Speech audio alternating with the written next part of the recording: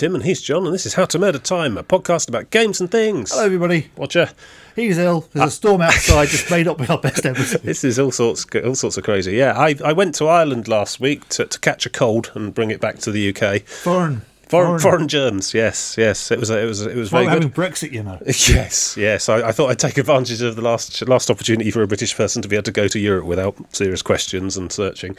I saw the island at the end of the Force Awakens, the Skywalker's Island there. Went on a little boat trip around it. It was very good. I was such a tourist. It was a fine week. But yeah, I caught a cold and now I'm back. Hooray! And I walked here today because next week's the big week. I've somehow managed to have 2 holidays a week apart, but this next one is the first week of my walking all the way around the South West Coast Path Peninsula, Cornwall, Devon, Dorset thing. Auditions for Tim's replacement. Yes. I may not be back here again. This may be my last episode. I might find my bleached bones at the base of a Devon cliff somewhere in years to come. So I'll be taking my phone and a little camera thing and some battery pack and stuff. So I might try and record a little bit of hikey video journal diary thing. The last and last the memorial Snowden video will be up soon. Yeah, right. Okay, cool. So I think I probably ought to take this opportunity to talk about some games. Not say goodbye. Well, yeah, no. I'm a professional right to the end. You see, okay. This is how I will want to have been remembered. Would have been nice to have made 200 episodes. You damn fool went out and walked off a cliff. Yes. I'm going to talk about Shadow of Mordor. Has there been a Mordor? Middle-earth, Shadow of Mordor. There's been a Mordor. There's been a Mordor, yes, I see yeah. I noticed you're being cutting edge again and getting on this just before the sequel comes out. The sequel's about to come out, and here I am just finally... I bought it in the most recent Steam sale thing, but it'd been sat on my desktop, and I've been sort of somewhat trepidatious of double-clicking on it, because that becomes a new investment of time and caring and stuff. I sort of finally got around to firing it up. God, it's hard work. What do you mean it's hard work? It's hard work. It is a very hard work game. I mean, it starts off all glorious, lavish, etc. Remember, I come out of this off the back of Mad Max, the Mad Max game, Yeah. And that's a hard right, isn't it? And an aficionado of various Assassin's Creed games over the years, and have played Arkham Asylum, and it is very much Middle-earth Assassin's Creed, isn't it? You there's a bit of plot and some stuff, and you wake up dead. There's a bit of story rewriting. Yeah, apparently there's. It all takes place. I can't quite work it out. At some point, this all takes place, I think, well before Lord of the Rings. It's some point during not the Second Age, because that's Numenor. No, some point in the early Third Age, long before Frodo and the Ring and all that happens. Gollum's in it, but that doesn't mean a lot because Gollum's about 800 years old at the time of Lord of the Rings. So you are a ranger who's been posted on the battlements of what will become the Black Gate of Mordor before Sauron's full return to Mordor itself. He's presumably somewhere still in Mirkwood as the necromancer at this point. There's been a Sauron, and you're killed. There's some sort of big invasion, and the Black Hand, who's like this elite sort of lieutenant of Sauron who appears nowhere in any of the books, and it's a common theme with that. And his small group of elite lieutenant left-hand men, the Tower of Sauron and the Shield of Sauron and the three-way multi-tool of Sauron, they all sort of gather around and beat you to death and carry out a ritual where they kill you in a certain way, and they kill your family in front of you and then kill you, and this then binds your soul to a wraith who's some sort of elf lord, and we don't know who that is yet, but I've got a bit of a feeling. And so you sort of wake up as a sort of undead, half ranger, half elf lord wraith superhero type. It's all very, I don't know. I'm reaching, and I think the word contrived. It's an excuse to give you the detective vision. You got the detective vision, eagle sight. Only it's wraith vision, but you don't have to have the one ring. You just can do that by pressing V. It's fine, which lets you see through buildings and see orcs and stuff. And you find yourself on top of an invisible tower, and looking out. And you get to jump off. It's the first thing it says to do is push W and space to jump forwards, and you do the big jump. Only there's no hay cart there. You just go wham. Yeah, because you're already dead. So somehow you turn into a ghost. You turn into a ghost. Sometimes you get your body back. I think turning into a ghost must kill your momentum or something. It's ghost physics. It's a weird old mishmash. It really is. They've got the license, fair enough, and they've decided to cobble together some kind of very derivative sort of open map activities, sort of Assassin's Creed-y things. I got a feeling it was probably another game, but they didn't get the license they were expecting or something. So, Sort of, yes. Yeah. Did you know that it apparently started off in the early design stages as a Batman game about gangs in Gotham?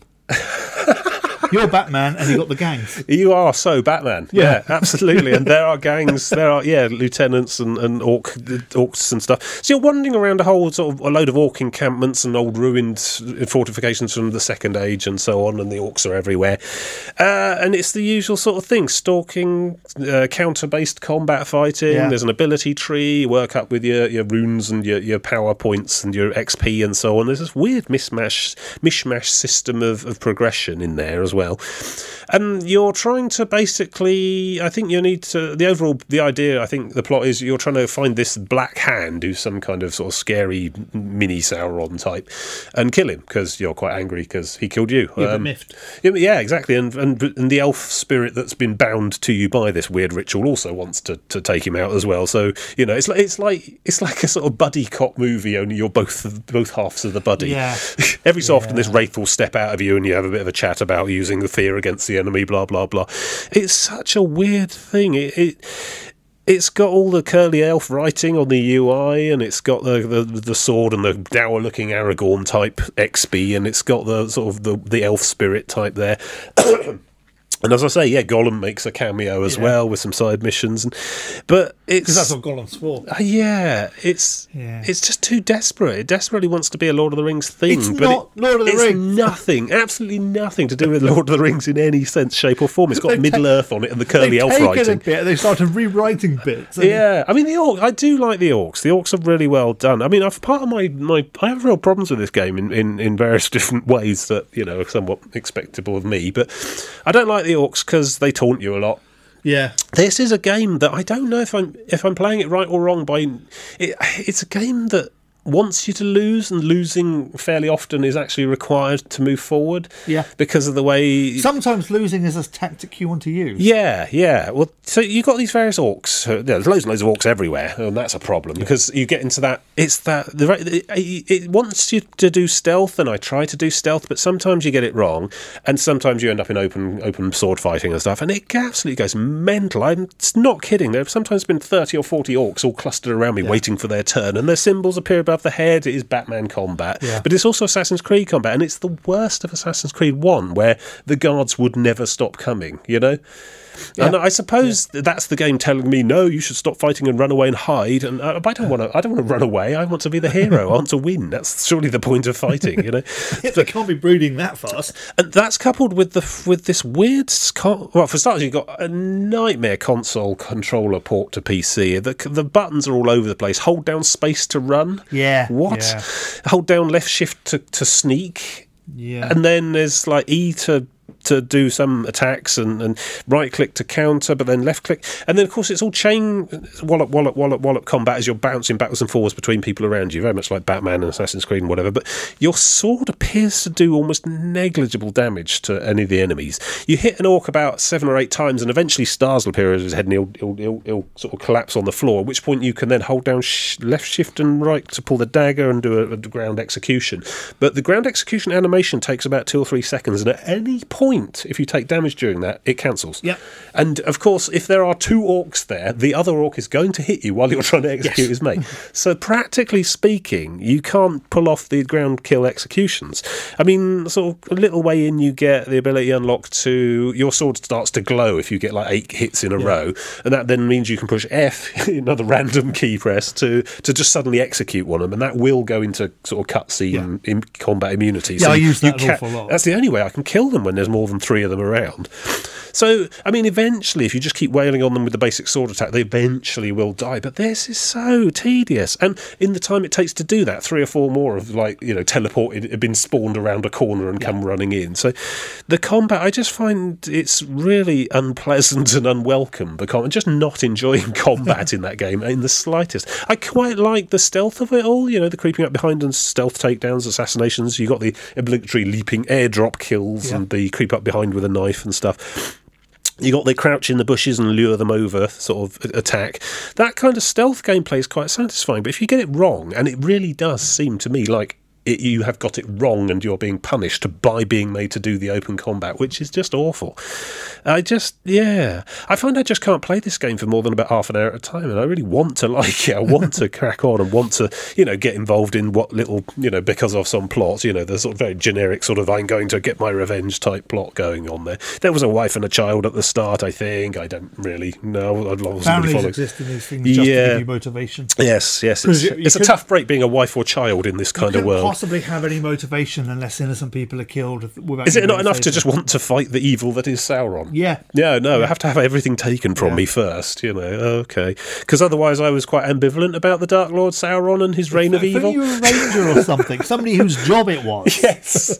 How about just protecting Gondor? I could sign up for that. That's all right, yes. By definition, the character was invested. And all the NPCs, you meet this outcast. So they got the native population of the land that was Mordor before Mordor. There's apparently outcast peoples who lived there, humans, and they're all like mostly enslaved now, but there's a couple who are there, and some of the of course, obviously the only other human people you're working with are people who you were originally you were sent out to hunt down and execute because they betrayed Gondor, blah blah blah. It's got that whole dark and gritty thing in spades, and that's really not, oddly enough, despite everything that goes on in Lord of the Rings, Sam and Frodo's travails in Mordor and stuff, it's not a dark and gritty novel at all. No. It is very clearly good and evil and hope triumphing over the darkness and the despair, and this is all friendship will win. Exactly, yeah. But this is absolutely the Batman story. This is like the dark age of comics. This is, we've all made sacrifices. It's I have to be very careful not to become more evil than the evil I'm fighting. Blah blah blah. And it's not even the temptation of the ring. This is just everything shit, and we're all going to just have to get on with it. I haven't actually played. What game is it with Star Wars where you're Darth Vader's ex-apprentice or something? Force Unleashed. Force Unleashed. So for a long time it was Jedi Knight, Jedi Outcast, Jedi Knight, the Kyle Katarn stuff, which was all pretty lightweight, pretty in the spirit of Star Wars. Yeah. But then they decided, no, we're all a bit fed up with the good versus bad Star Wars story, because that's all now for kids. That's Clone Wars or whatever. So they decided, let's reinvent Star Wars to be some dark and gritty thing where the hero is just slightly less evil than Vader, and you're Star Killer or whatever his name is, and you're the apprentice of the dark side, and the best you can hope for is a renegade type, shepherd type outcome instead of just full on evil. And you sort of miss the point and the draw of something like Star Wars or Lord of the Rings. The reason for that game existed was so that you could be using the dark side force powers. Well, yeah, it's cool to be shooting stuff with lightning, but I can do that. I can do that in Skyrim. The force pushing people off the edge of platforms. Yeah. Well, why not go for the dark playthrough? Jedi Knight had a really satisfying and quite well written dark Kyle Katarn story path, which turned out not to be canon in the end for the sequels, obviously. But if you played the original Jedi Knight Dark Forces 2 thing, because that was with all the FMV stuff, you played that on the dark side. It was quite grim, but you got to play with all the dark powers as well, and it was a very interesting story. But now that's sort of taken on it's all got to be dark and gritty, and I thought that was something even comics and superhero films were getting away from nowadays. They're trying to. Guardians of the Galaxy, and that was a bit dark. That wasn't that dark. Have you seen the second one? No, I haven't. No. And I understand Thor Ragnarok's not quite so grimdark either these days. But Thor Ragnarok's a bit neon, and it's going to be fantastic. Yes, and that seems to be a welcome relief to that whole, almost going back as far as the Tim Burton Batman. Yeah. The whole. It's got to be the Dark Knight. It's really, it's very difficult to tell the difference between the hero and the bad people. Well, it's when Schumacher came along and made his Batman film with all of the neon and everything, and everyone hated it. But you look back at it now, and he tried to do something else, which is a good thing. Tried to break out of this, it's just terrible responsibility, darkness, blah blah. And I get that's jokes in it.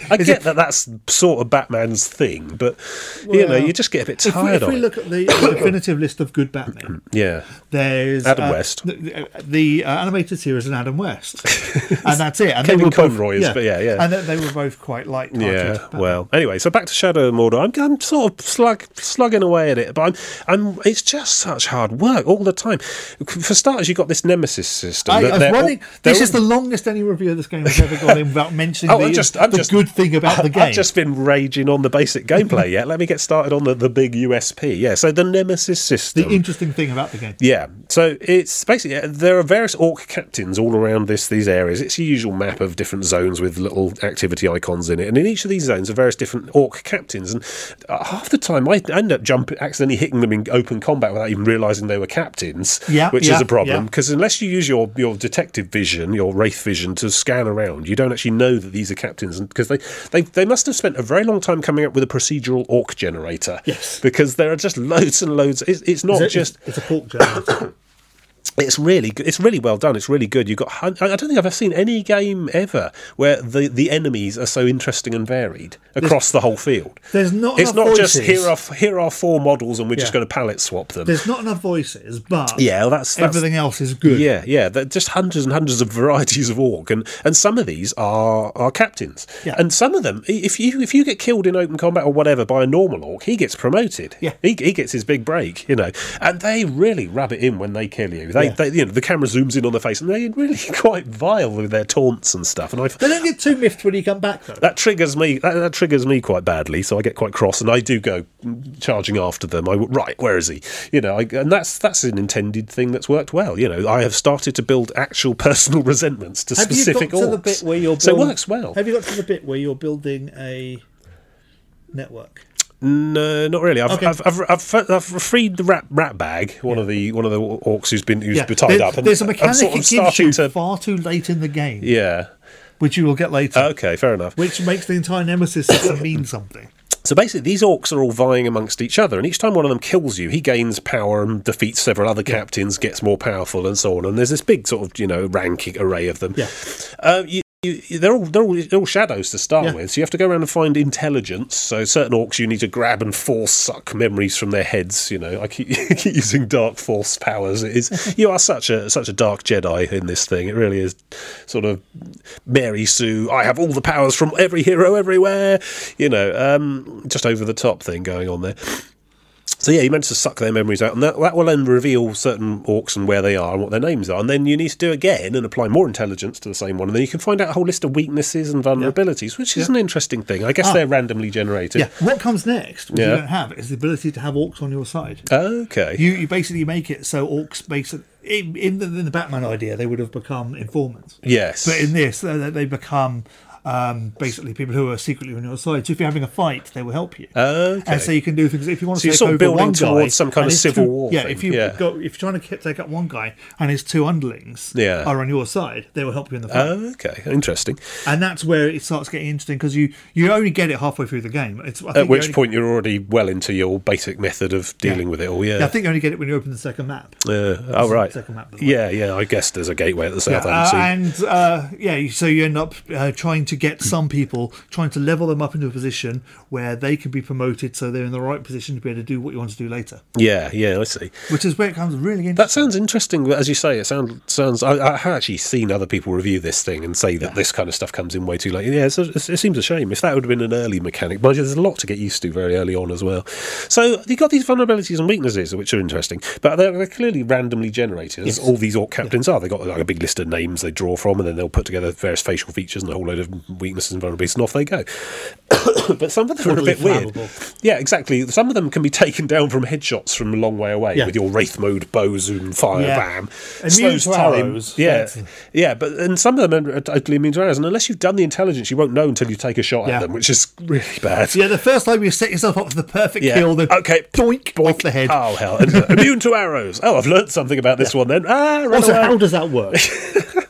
But you get ones that are immune to everything except being run down by being ridden on the back of a Kadazor thing. There's these basically evil warg dog things that are around the place, and they're hilarious actually, because they will just go after orcs as much as you. Do you let them out? Yeah, I always do. Yeah, I feel bad about the prisoners and slaves who also get munched, but yeah, it's a fantastic distraction. But you get the ability to jump on one from above in sort of Legolas style and use your mind powers to tame it. And then there's some of these bosses can only be killed from being ridden. Yeah, there's a whole riding mechanic in there, which I'm not very good at all. Yeah. And I keep accidentally leaping off the thing, and I have real problems with the controls. And this is as well as the usual Assassin's Creed problem of accidentally leaping onto nearby lampposts all the time, when you're trying to run down a street.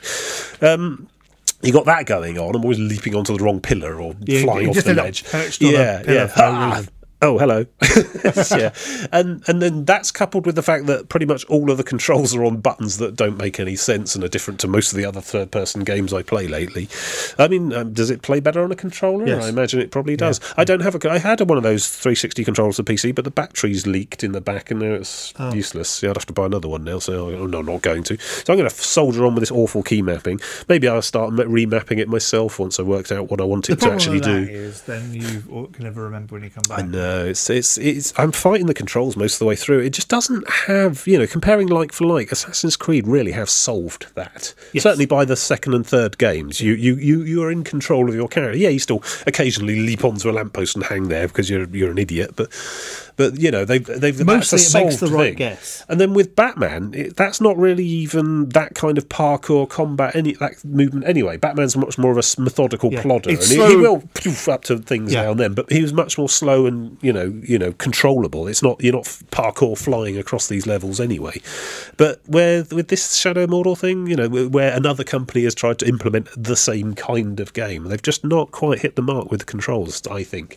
I don't know, maybe I haven't even been playing it a week or two, perhaps I'll grow into it, obviously, but initially, having played several of these games in the past, I can see this one doesn't flow as well. I'm always pushing the wrong button, doing the wrong thing. So I mean, the Nemesis system's quite funny in some respects, because there I'm crouched in a bush waiting to make my move, and this orc captain is vulnerable to being munched on by the dog things, and a dog thing just runs in from the left of the screen, finds him, leaps on him, munched him, suddenly, bomb, killed. I was like, what? Hey! Referee. I've had it happen when I wasn't even looking. Yeah, a couple of times. Just, some behind at the back of shot, the captain gets nailed by something. So that can lead to some sort of unintentional hilarity. But I suppose that's the whole Nemesis system. I can see, but the problem is killing the captains is how you generate the red XP, and the red XP is required to unlock tiers of abilities. And I could see a wretched situation where I'm going to find myself. I really, really hope it's not necessary to just go and die lots and lots to the same boss just to get enough points. Because that's death levelling, and that was stupid in Guild Wars. I don't even want to go into that again now. But the idea that you would have to die over and over and over just to make your enemy powerful enough to give you enough points that you can then profit from killing him, that sounds absolutely wretched. So hopefully it won't come to that. But it's continually generating new orcs up from the ranks all the time you're killing them. So I'm guessing you don't ever get to just clear the board of orcs. There's always new captains coming through. You might control all the orcs, but yeah. So I suppose that they're not really a nemesis in that sense. They're more of a resource at that point, which is a bit odd. Farming the enemy that's an MMO thing, isn't it? But, so I mean, it's got your little side challenges. I quite like the hunting the animals one, killing spiders and rats and things, or finding the right kinds of herbs to tick off lists. There's one ancient artifact-y thing I could never find. There's lots of hiddens to go and find, and I see the old rotate an object game is there. Yeah, I last saw that in Tomb Raider 2013 thing. It was popular for a couple of years. Yeah, here is a thing. Turn it round so you can look at the back. I've looked at the back. There's a thing. Oh, well done you. Identify the glowing point on this item. Find the spot on this three-dimensional object. Take this round peg, put it into this square. It's just, why, what, okay, fine, thank you. It's why I don't play new games, it's full of this rubbish. That's a weird semi-emergent mechanic we could do without seeing again, to be honest. Most of them are. It doesn't really help or further anything. Yeah, fine, by all means, investigate the thing, show us some lore, but don't make me have to turn a bowl over to look at the bottom of it to see the next bit of lore. That's a waste of my time. I'm a busy person. That is not gameplay. Not really. You may think it's gameplay. As games go, that's quite simplistic. Yes, turn an object over to look at the back. Tick. You got your bow and your dagger and your sword, and they've all got rune slots, and you gain runes when you kill captains, but they seem to be quite randomly generated as well, and that's you may not get the one weird power leveling thing going on there as well. It's just hard work. I think largely it is this whole intransigence of the combat. It's just. You just think, oh God, I've just I've bollocked up my silent takedown, and now I have to fight 30 orcs. I could just die, I suppose, get it over with. But you're starting to subvert the point of playing a game at that point. If you're, starting to, if victory is not even about defeating the enemy anymore. The problem I found with the game was it was an idea, and they didn't put enough game behind it. Yes, you've got to do all these things, but why do you have to do all these things? And you're basically just shuffling resources. Yeah, I mean, I'm playing it off the back of playing Mad Max, another Warner Brothers open world Rome, and Mad Max is much better, to be honest. It fits its IP much better, and it's just the combat is, again, Mad Max is about heavy, stompy counter kill combat as well in the Batman style, and it's much more satisfying, much more manageable. You've got interesting types of enemies. You say it's not all about just keep countering and eventually you'll be fine. Because you remember in Assassin's Creed, certainly the second game, they started introducing enemies, big bruiser types who you couldn't counter kill. They just kept smacking you in the face when you tried. To avoid the problem in the first game. Sit there pressing, end up wasting. Yeah, you stand there on a crossroads in the first game, just pushing counter, and eventually, everyone would die and you'd win. But they invented new enemy types that were resistant to that you had to jump over or throw grenades at or whatever. But it's like you're being introduced to those sorts of enemies right at the word go in Shadow of Mordor. But there's the hunter ones who will just stand there throwing spears at you, and those things really hurt. And unless you close with them, and there'll be 4 or 5 orcs between you and them, they're just going to nail you. Let alone archers actually on top. Jump over the head. Yeah, you've got to really work for it, and it seems like a lot of hard work for basic ground fodder. I'd understand if this was like a boss fight arena. And how is it for boss fight, by the way? Most of the orc captains I've met so far are not boss fights; they're just normal monsters with a few more stats. You are fine, basically. There's nothing too bad until the very, very end. Yeah, I imagine fighting the Hand of Sauron's going to be an absolute pain in the arse. But the entire end of the game is bollocks. Yeah. Well, I look forward to that. It's not a spoiler because it's a game. And yeah. So I don't know. It's a really odd thing. It got rave reviews and everything, and I personally really have enjoyed Monolith's work. They No One Lives Forever and Tron 2.0, amongst other things. Aliens vs Predator, the first one. So they're a good company who do good games. But this thing is just it's not a bad game. It's just not. It feels thrown together. Yeah, it's bits, and it's the sort of thing you think, okay, they'll fix that in the sequel, and the sequel's about putting together an army. So you're using Shadow of War, which is coming soon. Using the mechanics in there to dominate people, get them on your side, and build up a force. And that sounds a lot better. I'm not going to play that though. Fair enough. I've decided that I do you know what their microtransaction selling point is? Oh, there's a whole load of crap in the launcher window with like things you could buy and stuff. I've no interest in any of that. One, oh no, you get orcs from lockboxes. Lockboxes and single player games. This is where we're at now. Yeah. Well done, everyone. I'll wait till it turns up free on one of the. Well, I only bought this thing as $5 on Steam or whatever, so it's not a huge investment. I'm going to keep playing it because I like the idea, and I'm vaguely interested in just learning more about Middle Earth and so on. But this has the feel you're not learning about Middle Earth. No. You're learning about something. This is a whole load of made up non-canon stuff. In the sequel, he makes you a ring. Well, why not? Yeah. Just yes. Spoiler. Okay. Yeah. So. I'll keep playing, but it's an odd thing. It's an odd thing. I almost find myself missing Lord of the Rings Online, because at least that was a much more faithful adaptation of the much loved source material. They'd read the book. They'd actually read the books. Yeah, this is even the Silmarillion.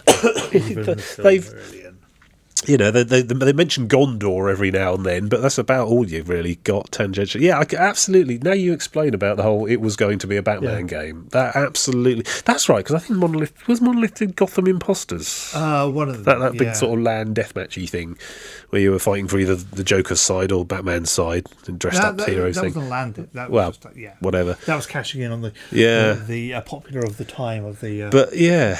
Mind you, that's surprising that you couldn't get the Batman license, but that you were fine with a Lord of the Rings tie-in game. I would have thought the licenses it's not whether or not they could get the license, it's what they were allowed to use, because don't forget that Warner Brothers have the license. Yes. And the Batman license. But they don't have the Hobbit license. It's all like weird, complicated it was probably that they just needed a Lord of the Rings game. I don't know. Or had to put a game out to keep the license going, maybe. I mean, as a sort of, stealth roam box, it's serviceable, but in terms of basic mechanics and flow and controls and stuff, I've played better. Yeah. It looks nice. It does look nice. It looks yeah. nice, and it's got nice orcs. Yeah, the orcs are very good. As an orc simulator, it's a really good orc top-notch. simulator. Yes, and Best orc simulator. Gollum's in it as well, but I couldn't work out if that was actually Andy Serkis or someone doing an Andy Serkis impression. One of the good things about Andy Serkis' Gollum is everyone can do an impression of it. Yeah, fair enough. So there you go, Shadow of Mordor. I probably keep going with it, but I don't know yet. It's a don't know. Wait until you're I'm sure it has moments. Mechanics, It probably has moments of genius, and yeah, as you say, this could just be that early stage where they deliberately keep you unpowerful, just so that you can become powerful. But maybe once I've unlocked all my abilities, it'll all hang together better. But at the moment, it's just hard work, and I can only really play it in small doses, which is probably not good. So over to you. I'm going to talk about Rise of Industry. Rise of Industry. Okay. This is a very, very, very, very early access game. Yeah. Which isn't even on Steam at the time of recording. It might be having to check Steam for a week. Because that would mean looking at games. It's a bit like Railroad Tycoon. Oh, yeah, I like that. Sort of. Basically, what you're doing is you're doing every step of the production chain. You'll put down an orchard, make apples, you put down a sand gathering place, sand mine or whatever, which will then go to a glass blowing place, which make the bottles, you put them together, then you ship them off to one of the local towns and sell the cider you've made. Right. Or you can have a cow farm where you have a field of cows growing on stalks or whatever, however that works. Yeah. And that will give you the cow press. That will give you milk, meat, and leather. And then you have to take all three of those resources and do something with them in order to build up other chains. Right. And it goes up to oil and other things. Yeah, yeah. So it's about processes and connecting together machinery, as it were. Have you played Factorio? No. It's a bit like that, but not. Okay.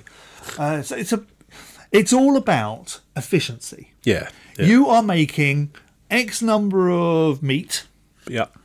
How can you process that meat and sell it to either the towns or out of state, which is just a generic buy or buy anything for slightly less? Yeah. How can you use all of these resources and sell them in the most efficient way? Connecting things together efficiently. Yeah, so it sounds appealing. So a wheat farm going and making dough and milk and things, which will make a burger eventually, multi-stage, or you could just do canned meat, which is can and meat. Yeah. And then you got if you're doing anything with cows, though, you can have leather. Yep. Or if you can do anything with chickens, you can have eggs. And so you need to get rid of the leather and the eggs. And you could just sell them on the open market. So the gameplay is better off maybe getting into textiles. Yeah. So putting together the best combination of resources to make the most profit out of multiple staged refinement. The game is very, very, very clear about not wanting you to know the numbers. Okay. So you don't really know how much.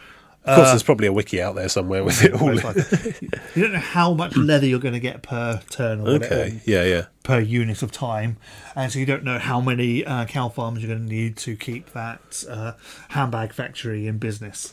So a lot of the gameplay will be constantly monitoring the ratios and adjusting and also, systems. You've got trucks driving on the road. Yep. So you've got to take into account how long it takes to get the resources from one place to another. So if you build stuff close together, it's really fast. But if you build something further away, it's going to take more trucks to get there in the same amount of time. Right. You're going to have so many trucks per place, and each place can only send things to 3 places. Okay. So they can working out efficient networks. Many sources as they want going into them, but they can only send to 3 places, and you have to. It sounds interesting. It sounds like something I might enjoy. Yeah. It's a bit early at the moment. Also, there's trains. Yep. I don't like the trains. No. The way the train model works is you have stations on a train line. Yep. You put down the train line, you put the stations down. It's like Transport Tycoon. Yeah, and it solves all of your long-range distribution problems. It's fast, cheap, nice, as you'd expect. The whole point of trains. Yeah. But the way it works is you say, right, this train is going to have one carriage, and this carriage is going to take apples. And then you set that one up. You say it's going to go from here to here. Okay. And so it'll wait until enough apples are delivered at the train station, and then I'll just send the train up to the other place, and that'll be it. Right. So you're basically just generating packets of equipment and things to send from one station to another. Yeah. I tried setting up a route to go. I want to go to this station, drop off this stuff, go to this station, and drop off this stuff. To be doable, surely. Yeah, it is, but there's no point, because what you just do is say, this train just holds oil, and when it's full, just send it. It doesn't have to come back. It just goes, and then that's the journey done. So it sounds like the trains might need maintenance over time costs or something. I think the trains need... I would like to see... some reason to make the trains used more efficiently. I would like to see more of a train management system into it. Well, that's the whole game in itself, really, isn't it? I'd like to see making a proper train network, because at the heart of this game is all delivering stuff from A to B. Everything on it is... If you build a factory in the wrong place and you have to send stuff to the other side of the map to sell it, then that takes ages and uses up all your trucks from that place. So you're going to want to put a train in. And I'd like to see this really flesh out the train bit. The rest of it is great. The ability to put down farms and factories and oil processors and oil wells and natural gas stuff. It's all great, and you're just getting stuff. And then at some point you end up having to deal with the fact that these things are going to overproduce for what you need. So do you then sell off the excess oil, or do you then really get into plastics? Yeah. Sort of use that as the basis for additional chains or whatever. Yeah, sounds interesting. Does it have, like, I don't know, missions or objectives to hit? It's just a sandbox access. sort of it's thing. Just a sandbox. Just earn lots of money. You start with 20 million, which you can spend. You start with way too much money. For what the game is. Okay. There's no real challenge until the point where you're doing massive infrastructures. This is early access? Very early access. Okay. Oh, so it sounds like they're getting the basic nuts and bolts down first before putting a gameplay over the top. The reason why I looked at it was it looked very promising. So I thought I'd have a go. And yes, it is. Does it fun. look nice? It looks... You've got a fixed camera angle, isometric. Yeah. So the old Transport Tycoon it looks style of thing. very much like a slightly more modern Transport Tycoon. Okay. It's not Flash, but it's satisfying. I've liked Transport Tycoon. I think it sort of satisfied my train set urges. I didn't see any way to rotate the camera. So I think it might just be the one angle. Okay. Transport Tycoon, you couldn't rotate the camera, could you? I think you could flip it 90 degrees. Yeah. I don't know if you can in this. I didn't see a way. I should probably find out, because it will be useful, because sometimes lining up trains with stations is a bit hard. Oh, right. Tracks. So basically, make resources, use resources. Yeah. Transport stuff around the map. And it really scratches that itch in me for that Transport Tycoon want to do this, make a nice little industry here. I know, that's the sort of feeling, absolutely. Yeah, it's great fun, and I quite recommend it, but I wouldn't recommend people buy it until it actually becomes a proper game. So keep an eye on. I actually like early access. Yeah. Which is currently on itch.io, so it's not even on Steam. Oh, right, okay. That's how early it is. Wow, that is early. Yeah.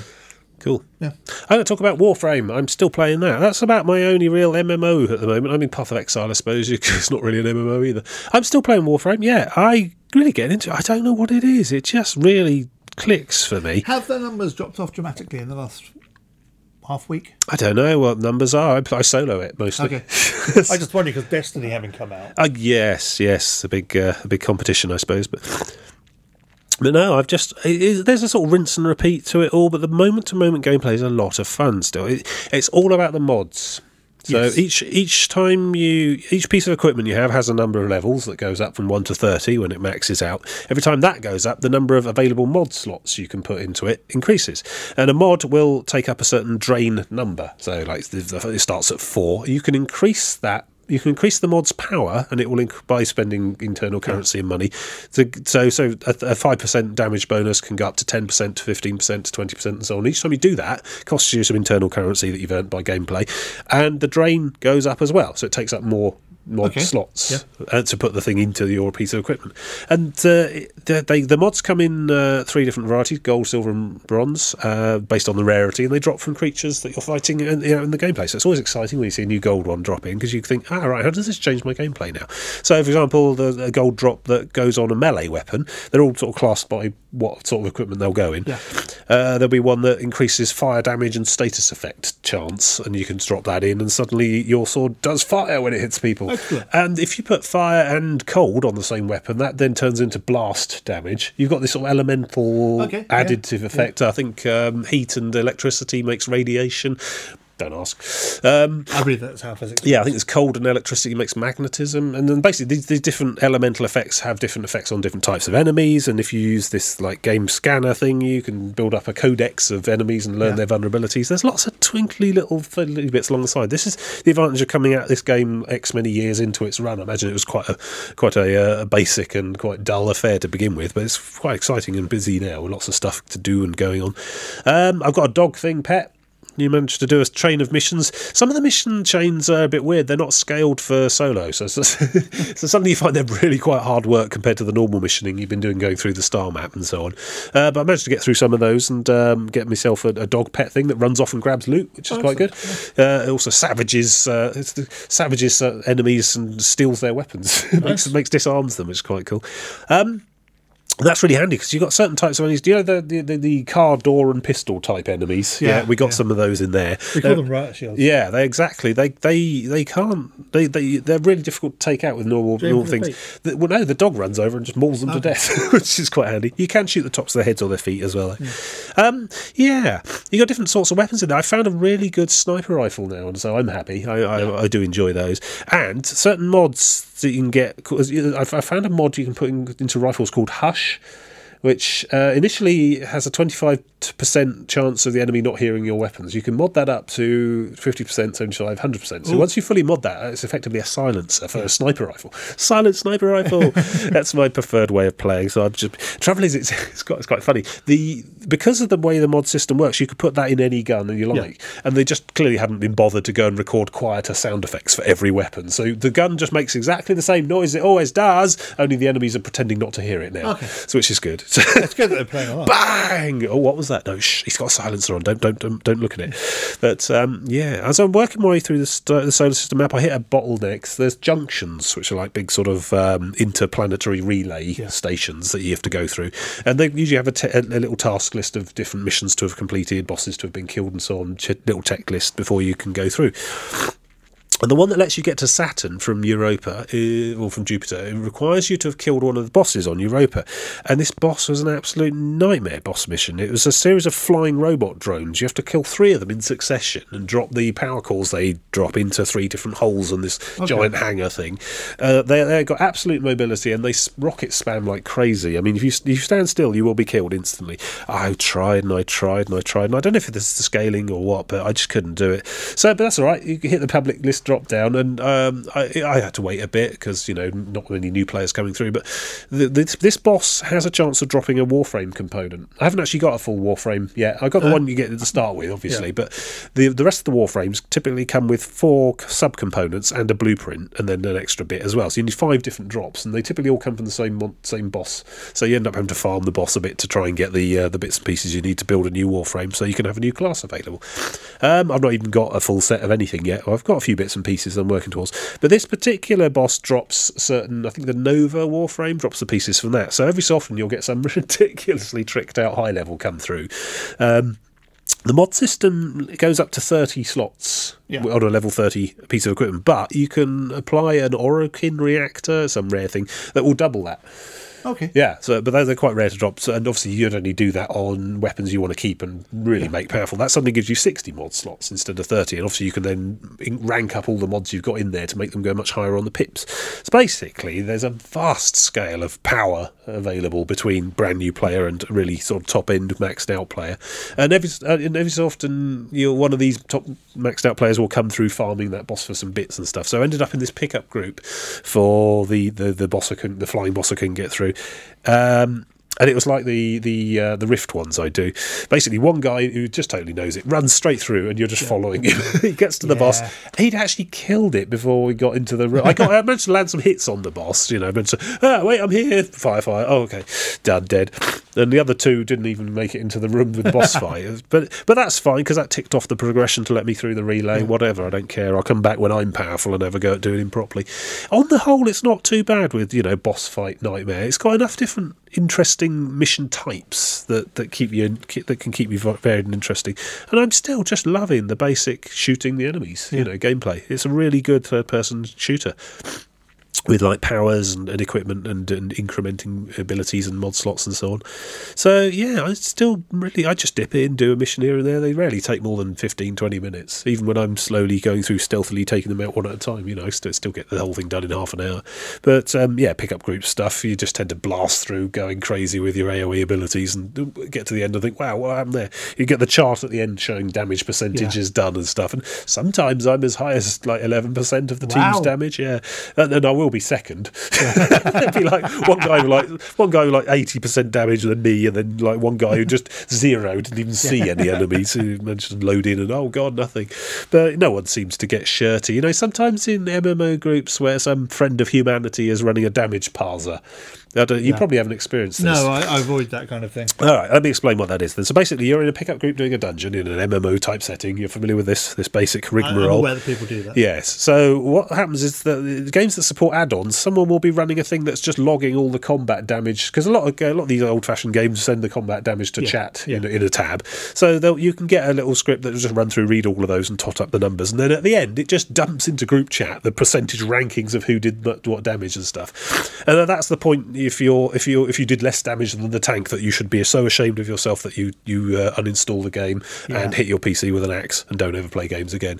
You know, if the healer's out damaging the second DPS in the group, then usually there's harsh words are said. But no, this game, you know, Warframe seems to have that built into the end of mission report anyway. No one. I've not been accused at all. I've not even had a sarcastic good game. You know, or no problem for the boost. You know, they say as they disappear and group leave. No, nothing like that at all. No, not at all. It's just I suppose most people understand it as an unavoidable sort of factor of how the stats and the levelling all work. Some people are just going to be vastly more powerful than others and will do much better, and that's fine. You know, no one seems to mind taking a few extra people along on a ride for that kind of thing. I don't know about playing it in a static group, but that's something to look at in the future, I suppose. But you know, so many nights of the week stuff going on. But no, I'm really enjoying it. And like I say, the aesthetic is really interesting and different. I've mentioned that before. It's a very sort of quirky, far future, post-human weirdness going on in the solar system. There aren't ground missions on Jupiter in the end. It was all floating platforms, floating gas platforms. Yes. Tiny bit of research. Yes. Yeah. I mean, Uranus is covered in the sea. Yeah, go figure. And there was snowy mountains on Venus, so you know, blah blah blah, terraforming, whatever. There's probably going to be some. I quite like the Void stuff as well. There's a place called the Void full of Orokin derelict ships, and they all look like very very high concept, classy hotels with like all seating and fountains and like, you know, sort of faint high end shopping mall type aspect. In fact, I think I saw something very similar at Canary Wharf once. But, is it like the way that? And you're just having these massive gun battles in there anyway. Yes. Is it like the way that the USS Enterprise from Next Generation is the only spaceship with pot plants? It is very very plush. Yeah, I also feel quite guilty traipsing around in there with assault rifles and things. But yeah, I mean, it's interesting tile sets that do vary quite a bit. I mean, on Saturn, it's mostly spaceships on Saturn. But you looking out the windows, and they've done, you know, got the wing belt and all that sort of thing going on. So I'm sort of plugging my way through the map. The star map is starting to get quite tricky now, starting to get harder. But I'm building decent gear. It seems my progression seems to be moving along competently. I'm having to work for it, and that's fine. But yeah, I've got the tools to do it. And at any point, because it does not scale the level to your level, the actual location is whatever level it is. So at any point, if you say, for example, you've got a whole load of new guns that start at level 1, you want to try them out, you just go back to Earth or Mars or whatever and do a bit of running around in there. There's always more things to collect. Also more bosses. Yeah, go back and visit some old bosses and see if you can get some more bits of the Warframe you've been working towards. There is that rinse and repeat farmability to the whole game built right in, because they want people to be playing for a long time. If you're really dedicated and push hard, I think you probably get through the initial solar system map on your basic first Warframe and first set of gear in a couple of weeks, a month at most, I expect. But you know, it's that sort of short session, drop in, do a level or two, go play something else, and it's really lasting, oddly.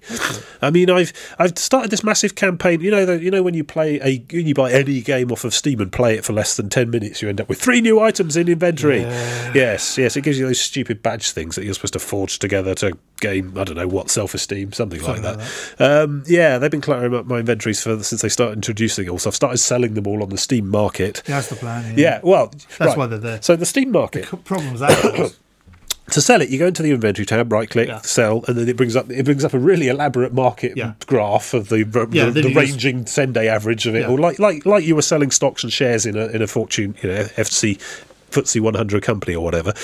And so you pick your price that you're going to sell it for, and you have to, I agree to the terms of agreement, tick the box, push a button.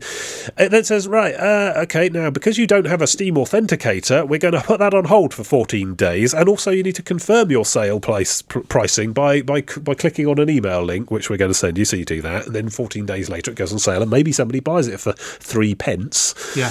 And you have to do that for each and every single Steam badge, one at a time. You can buy a gun easier than that in the US. Yeah. Less cooldown time, you just show them your driver's license or whatever. I mean, it's ridiculous the safeguards they put on these universally 3 to 6 pence items. What you got to remember is that the trading cards almost destroyed PC gaming. So. Well, whatever. Because they were becoming why all the shovelware was happening. Yeah. Well, you get 3 of them guaranteed within 10 minutes of starting anything you bought on Steam.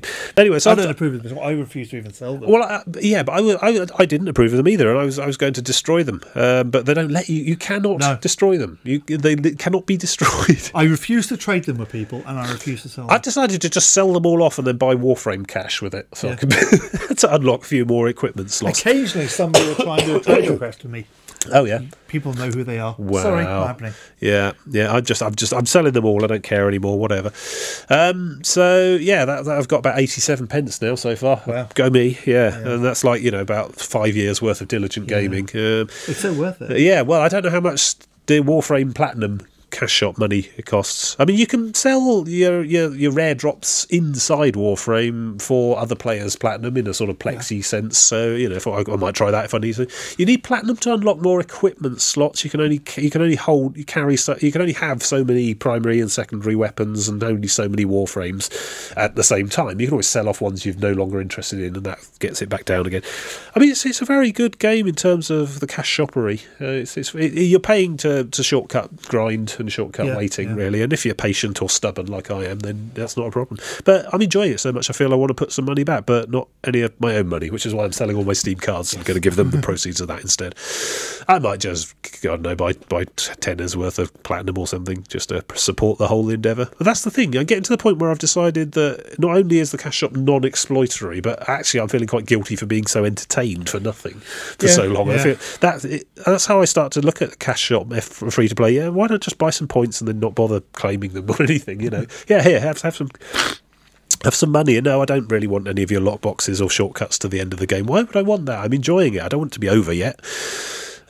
Anyway, free to play, whatever. But yeah, Warframe, still playing that a lot, enjoying that a lot. So over to you. I'm going to talk about Battlestar Galactica Deadlock. You had to look that up. I had to look at my notes. Battlestar Galactica, generic name. Yeah. This is a Battlestar Galactica space combat strategy game. Oh dear. I remember the web-based shooty thing that didn't go down that well. Web-based shooty thing? Yeah, there was some Battlestar Galactica combat game thing. Never paid attention. Yeah, it wasn't great. Thing, yeah. No, this is basically you are in charge of the colonial fleet. Oh, this isn't the one where the fighting game as well, where they were like had to invent 15 different new types. No, this isn't the stupid. I remember you talking about that game. Mobile thing, yeah. No, this is basically you. That's quite a cheap license, isn't it? 12 Jupiter-class battlestars have been delivered to the various colonies. Oh yeah. What could possibly go wrong? And at the same sort of time, the Cylons come back and decide to start nuking them. Right. And so Admiral Kane takes over the fleet. Okay. And it is up to you as her XO to try and win the war and kill Cylons and stuff. Before she murders you. Yeah. She was quite fierce. So basically, it's a game where you have a fleet of ships, lots of fleets of ships, and then each individual battle is basically a RTSC, fly your ship around, shoot everything, launch Vipers, put flak out on this side, fire missiles at this. Fire all the things! Make it look spectacular. It controls beautifully well. Okay. To move, you select the ship, and then in the arc in front of you, you end up with a goated out version of the ship. So you put it where you want it to be, how you want to point it, and the altitude you want it to be. Okay. And then the next turn, it's turn based. Yeah. It will move to that point. Ah. And then there's a quite nice UI for saying, right, I want you to focus fire on this guy. I want you to fire missiles. This. I want you to launch a It's a bit like the X-Wing miniatures game. Very sort much of planning feels your like next that, move. Yeah. Yeah. Or the Star Trek one, which was more capital ship It based. feels a bit more like Armada, the larger scale one. Yeah. So you start off with a couple of tiny ships, and you get to build new ones, build up fleets, make multiple fleets, tell them to go where you want to go, have fights. There's random fleets around which you can take fight. There's missions that you can take. Yeah. And it actually plays really, really well, and feels quite Battlestar Galactically. Yeah. Yes. I have some issues. Uh-huh. Quite early on, you got to imagine. Picture the scene. Yeah. The Cylons are nuking various colonies. Yes. And That's quite bad. It's going slightly wrong. Galactica has buggered off and been lost already somehow. Okay, yeah. And so. Oh, this is what happened to everyone who stayed behind, right? No. I'm not entirely sure how it fits in. And you basically are taking over. And then one of the early things that are saying. Said to you is some would see the colonial fleet fail, and at that point I'm thinking, who would want to see us fail at our job of protecting the colonies except the Cylons? Cylons, yeah. Is the politics of this place really expect us to believe it? They want the military to fail because they don't like the military. Down with fighting back against the enemy. It's got that computer gamey. There has to be conflict. We're going to write a bit of conflict, and we're not going to think about the conflict too much because it's going to sound a bit silly if we talk it. So you got some sort of needless sort of drama going on in high command. Yeah, it does. Our species is being exterminated. Let's all just deal with that later. Yeah. Also, some of the mission briefings get a bit too jovial, and it just doesn't feel like military. It doesn't feel like you're fighting for your survival. The writers have struck for an idea and missed. Yeah, it's all a bit laughing in the 10 forward of the Enterprise type. Yeah, it's weird. It just doesn't fit. It's not right. It feels all wrong. Yeah, it doesn't feel very Galactic-y. Because you just keep thinking back to that first episode, the 33-minute thing on the Galactica series. That's how it should all be. Yeah. Everyone on edge, everyone struggling. Yeah, not did you catch the match of the weekend? Right, let's deal with some Cylons. Do they bang on about pyramid games all the time? Not yet. Early on, there's a mission where we destroyed more civilian stuff than the Cylons could have managed in one day. God. Terrible. Yeah. Computer game writing. Hire someone. Or don't bother with it. Yeah. Just don't have cutscenes. You need it. It doesn't need a plot. Cylons are attacking, need to do stuff. Okay, it's a pretty self-evident plot. Missions saying, right, we need to get to Ragnarok, we need to rearm, we need to do this.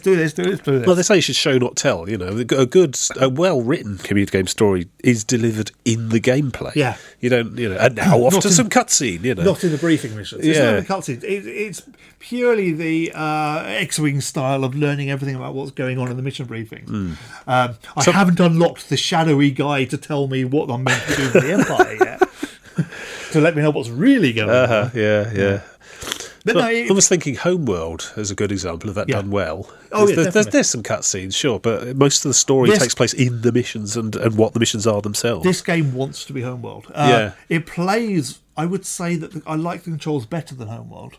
Yeah, the controls always were a problem with the original Homeworld. And it looks good, sounds good, plays well. I've had a crash or two, which is a bit annoying. Apart from that.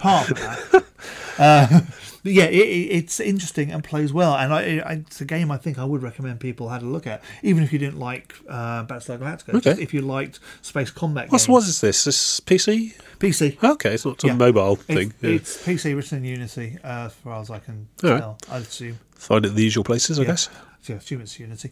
Yes, it's on Steam. That's the one. Steam. What is it that called? That ubiquitous digital shop thing where all our games come from forevermore.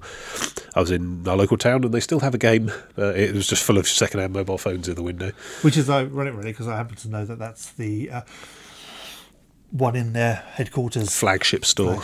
Yeah. Yes.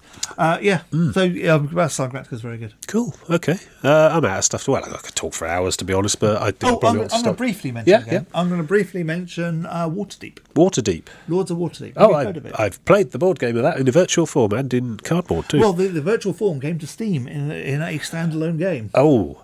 Which I think is the port of the mobile phone one, but I never played the mobile phone one, so I'm not entirely sure. So I got it and had a quick play. Oh, I do like a bit of Waterdeep. I sense a Tabletop Simulator Workshop takedown possibly in the air. Then. Yeah, that's why I mentioned it. Oh dear. Now there is actually a commercial rival to it. Yeah. This is quite good. It plays quite well. It does multiplayer. It's not as good multiplayer as Tabletop Simulator because, frankly, what is? Yeah.